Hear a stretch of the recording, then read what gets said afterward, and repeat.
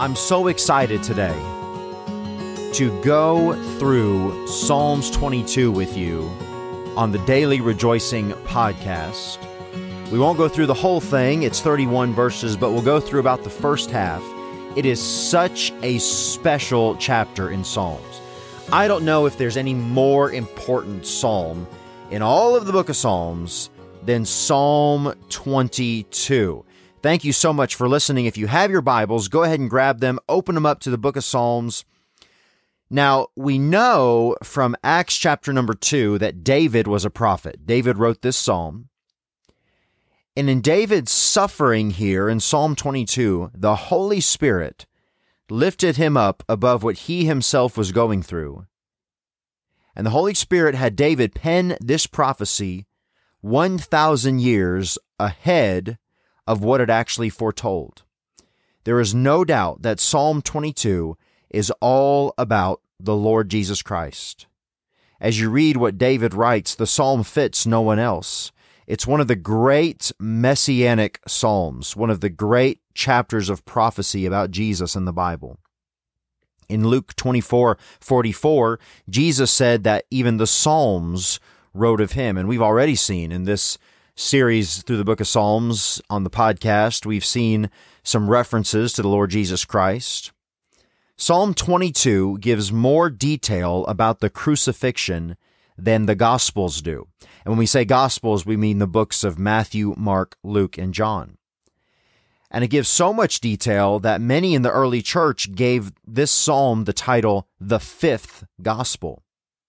Hebrews 2:12 quotes Psalm 22:22, settling that this is about the Lord Jesus Christ. So in your Bible, Psalm 22, verse number 1, my God, why hast thou forsaken me? Why art thou so far from helping me and from the words of my roaring? Now that is familiar to you if you're familiar at all with the crucifixion story. That is something that Jesus cried out from the cross in Matthew 27:46. And about the 9th hour, Jesus cried with a loud voice, saying, Eli, Eli, lama sabachthani? That is to say, my God, why hast thou forsaken me? Mark 15:34 says the same thing.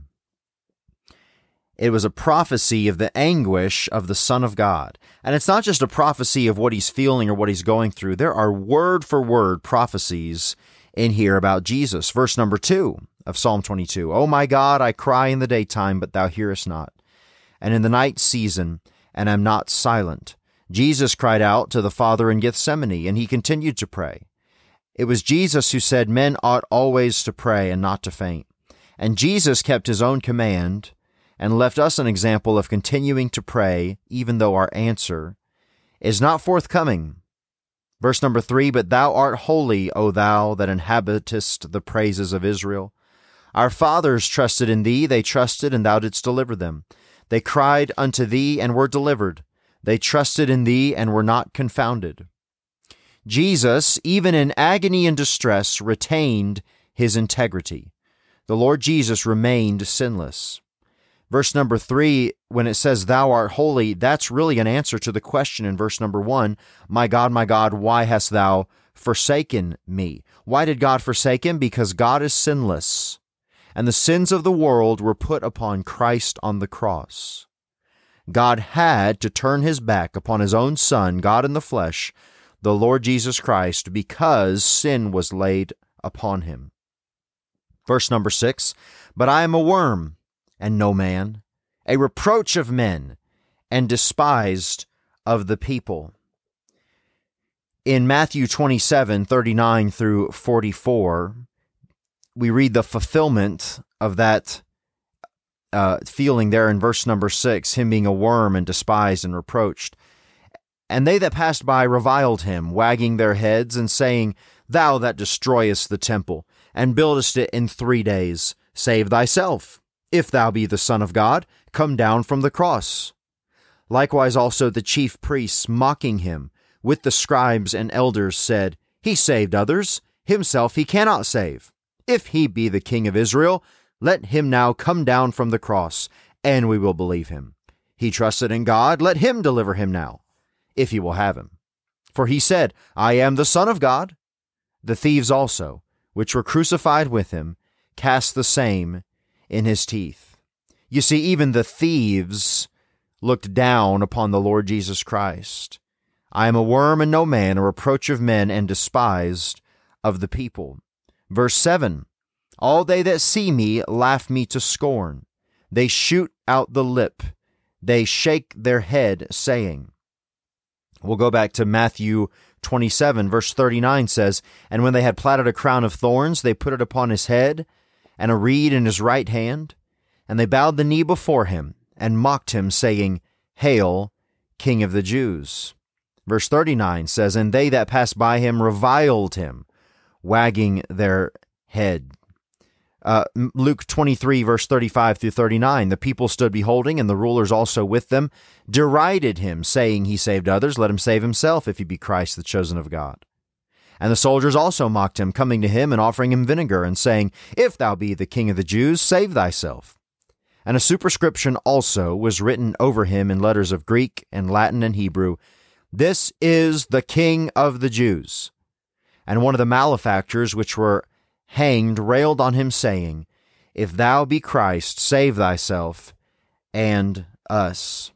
Verse number 8 in Psalm 22, He trusted on the Lord that he would deliver him. Let him deliver him, seeing he delighted in him. Luke 23, verse 36, the soldiers also mocked him, coming to him and offering him vinegar. Matthew 27, 43, He trusted in God, let him deliver him now, if you will have him. For he said, I am the Son of God. You see how this is the Lord Jesus upon the cross, hanging in shame, despised and rejected, even of the thieves on either side of him, mocked, a worm of a man, lower than a worm. Verse number 8. Verse number 8. Well, yeah, I want to tell you about verse number 8. It says, He trusted on the Lord that he would deliver him. Let him deliver him, seeing he delighted in him. You know, I can imagine a skeptic listening to this and reading this and saying, wow, it was the exact wording of those Roman soldiers of Jesus. This was perhaps maybe a play. This is something that Jesus put on in order that he might fulfill these prophecies. Well, if so, then he, the victim, agreed upon the dialogue with the enemy soldiers killing him. It was the soldiers who quoted verse number 8. We know Jesus said, my God, why hast thou forsaken me? But it was the soldiers, the Roman enemy, unregenerate, murderous soldiers that quoted verse number 8, fulfilled in Matthew 27:43. He trusted on the Lord, let him deliver him. By the way, at times you may feel as though you are going through a trial and God has forsaken you in it. He does not answer your prayer and you feel utterly forsaken. In those times, let me encourage you to stay strong in the faith. God has not changed. James 1 verses 5 and 6 say, If any of you lack wisdom, let him ask of God, that giveth to all men liberally, generously, and upbraideth or withholdeth not, and it shall be given him. But let him ask in faith, nothing wavering. For he that wavereth is like a wave of the sea, driven with the wind and tossed. When you're in your trial and it seems as though God has forsaken you, although we know that he won't now, if you're saved, the shed blood of Jesus Christ, Jesus said he would never leave you nor forsake you. So, but if you feel that way sometimes, I understand how that might be something that comes up in someone's life. Stay strong in the faith and ask God for wisdom. And God will give it to you. God will give you wisdom when you ask. Either wisdom to understand what God is doing in your trial, or wisdom to trust God through it as he grows your faith. Back in verse 9 of Psalm 22, But thou art he that took me out of the womb. Thou didst make me hope when I was upon my mother's breasts. I was cast upon thee from the womb. Thou art my God from my mother's belly. Be not far from me, for trouble is near, for there is none to help. Verse 12, many bulls have compassed me. Strong bulls of Bashan have beset me round. Let me pause and tell you what that is. That's interesting. Bashan was a region near Galilee, a fertile area that produced strong cattle. And the bulls of Bashan were a symbol of strength, perhaps here representing the Roman soldiers. Verse 13, they gaped upon me with their mouths as a ravening and a roaring lion. We know that the lion was the symbol of Rome. Verse number 14, I am poured out like water, and all my bones are out of joint. My heart is like wax. It is melted in the midst of my bowels. Verse number 14 is fulfilled in John 19:34, which says, but one of the soldiers with a spear pierced his side, and forthwith came there out blood and water. All of Christ's bones were out of joint. Perhaps when the soldiers dropped the cross into the ground, perhaps because of dehydration and exhaustion upon the cross. The blood and water that came out of Christ's side when the spear was thrust through medically would have been because of a ruptured heart. And here in the book of Psalms, we see Jesus saying that his heart was like wax and melted in the midst of his bowels. Verse 15, my strength is dried up like a potsherd, and my tongue cleaveth to my jaws, and thou hast brought me into the dust of death. The dehydration would have dried out his vital organs, making him brittle like pieces of pottery. John 19:28 says, after this, Jesus, knowing that all things were now accomplished, that the scripture might be fulfilled, saith, I thirst. Verse 16, for dogs have compassed me. The assembly of the wicked have enclosed me. They pierced my hands and my feet. Now, just let me interject here. You and I know what crucifixion is like. There was no crucifixion in these days. We know that, of course, when someone is crucified, their hands and their feet are pierced. But again, 1,000 years prior, this exact form of execution for this exact person, this exact instance, was prophesied exactly. And here it says in verse 16, they pierced my hands and my feet. Verse number 17. Verse number 17. I may tell all my bones, they look and stare upon me. We see the prophecy fulfilled, Luke 23. And there followed him a great company of people and of women, which also bewailed and lamented him.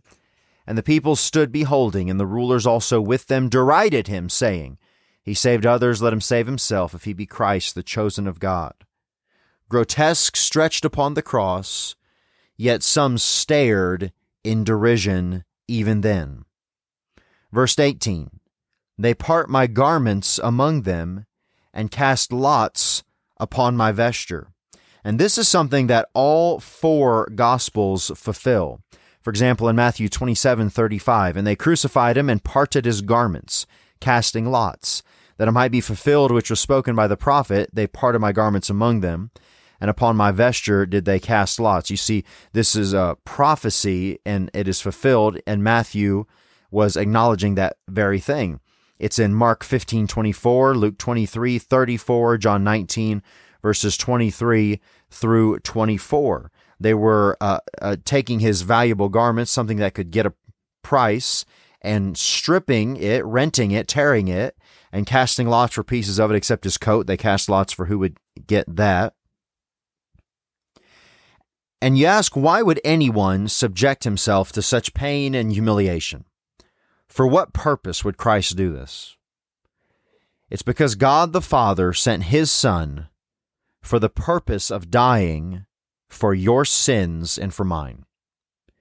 Jesus did it willingly, in submission to the Father.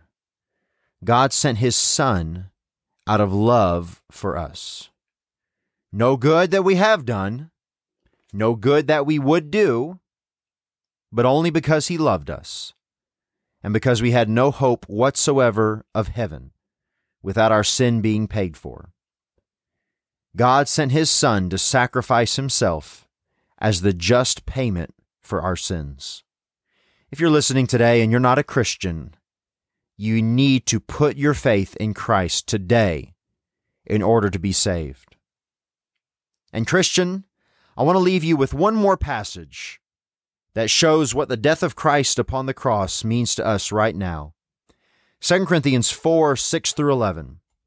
Listen as I read, "For God, who commanded the light to shine out of darkness, hath shined in our hearts, to give the light of the knowledge of the glory of God in the face of Jesus Christ.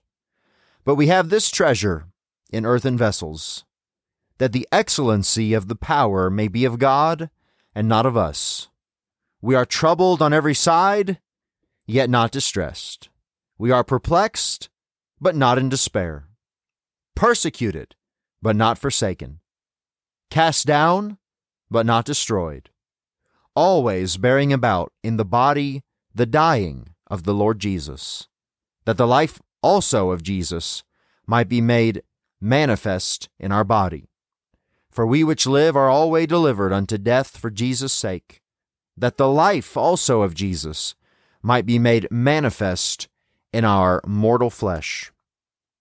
In whatever we go through as Christians, remember that God has not forsaken you. Pray for wisdom in your trial. Stay faithful.